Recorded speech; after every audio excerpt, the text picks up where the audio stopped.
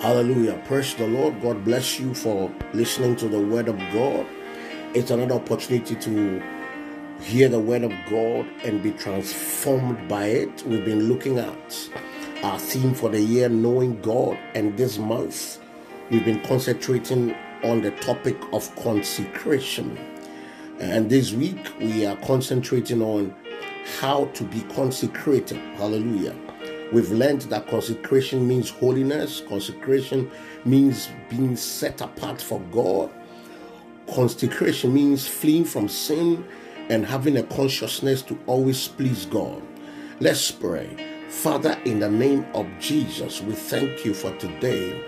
Even as we listen to your word, let your word come forth in power to transform us totally so that we will be very consecrated and set apart for you and for your use. In Jesus' name, amen. Today, we'll be looking at yet another way we can secure our consecration.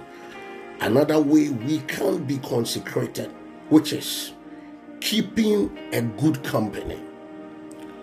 Consecration by keeping a good company. The Bible said in 1 Corinthians chapter 15, verse 33, it said, "Do not be deceived. Evil company corrupts good manners." Another version said, "Do not be misled. Bad company corrupts good character." And the CEV says that, "Do not fool yourselves. Bad friends will destroy you." Hallelujah. The scripture is very clear and self-explanatory. It said, "Do not be deceived. Evil company corrupts good manners," or bad friends will destroy you.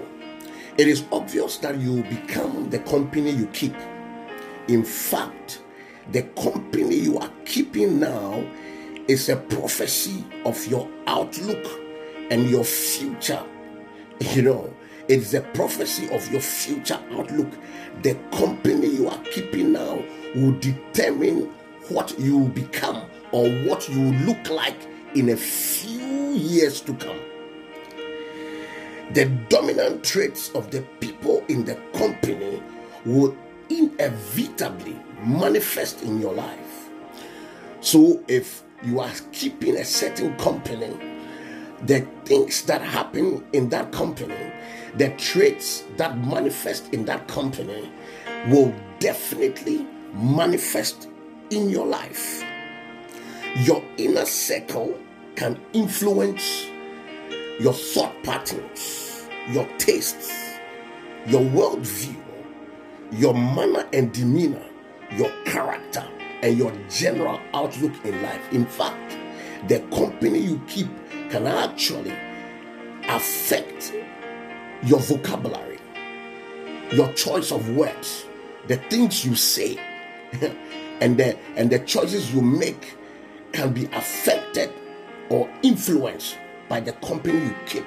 In fact, I knew a certain lady back on campus, and I thought she was Nigerian because she spoke like a Nigerian.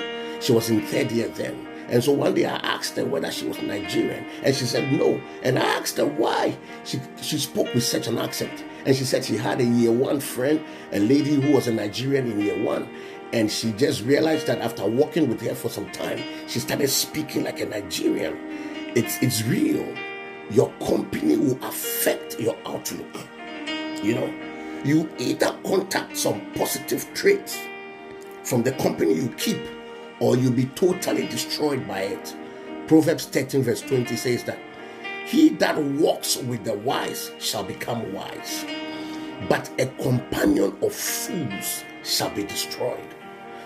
So this tells us that it is very important to look at your inner circle and look at the company you are keeping, because it will actually drive what you will become in the future. It would actually turn on some positive traits or turn on certain negatives that will destroy you. You have to be careful who you are working with, who you are keeping company with. The word companion comes from company. Your companion is the one you are keeping company with.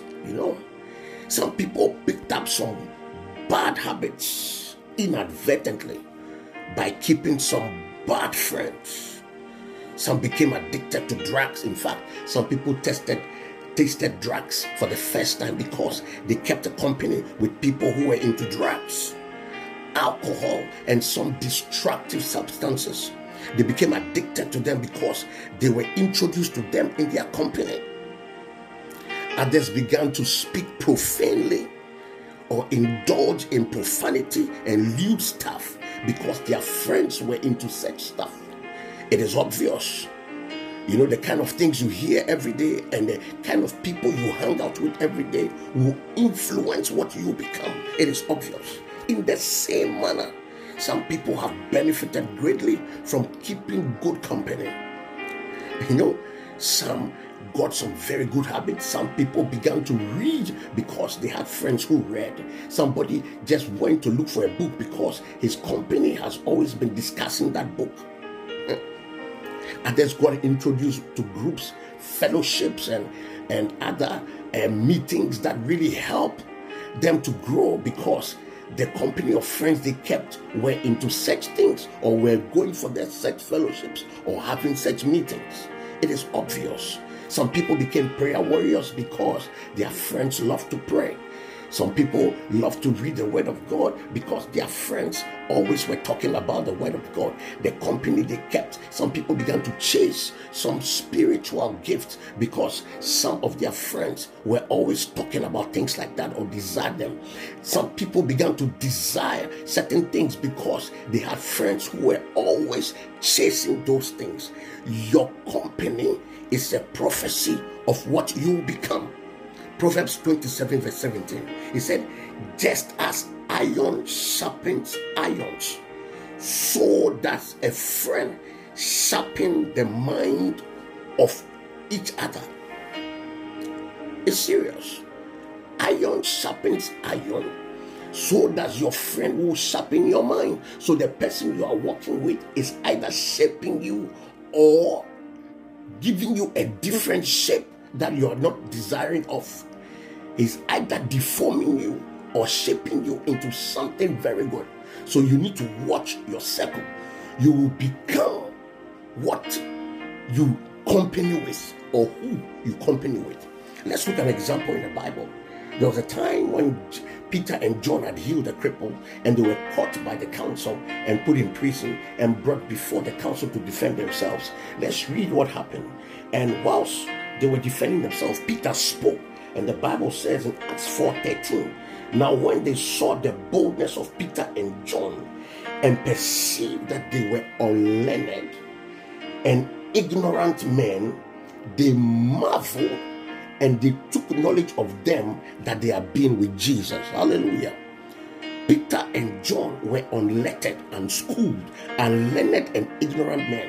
But when they stood before the council and spoke with boldness, the Bible said the council of learned men took notice of them and realized that they had been with Jesus. So being with Jesus had transformed them from being ignorant men to people who spoke with boldness, who knew what they were talking about. The question now is, who have you been with? Or who are you with right now? Are you sure people will take notice that you have become positively influenced or you have been deformed by the company you are keeping? You see, if you want to keep and secure your consecration, you should be working with people who have a mindset to be consecrated unto God. It is time to review your inner circle. I pray for you today that by the grace of God, you would look at your inner circle. I know sometimes it's very difficult to let off some friends, even when they are not helping you.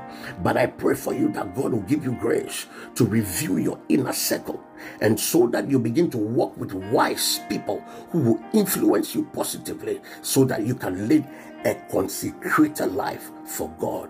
Have a fruitful day, and God bless you.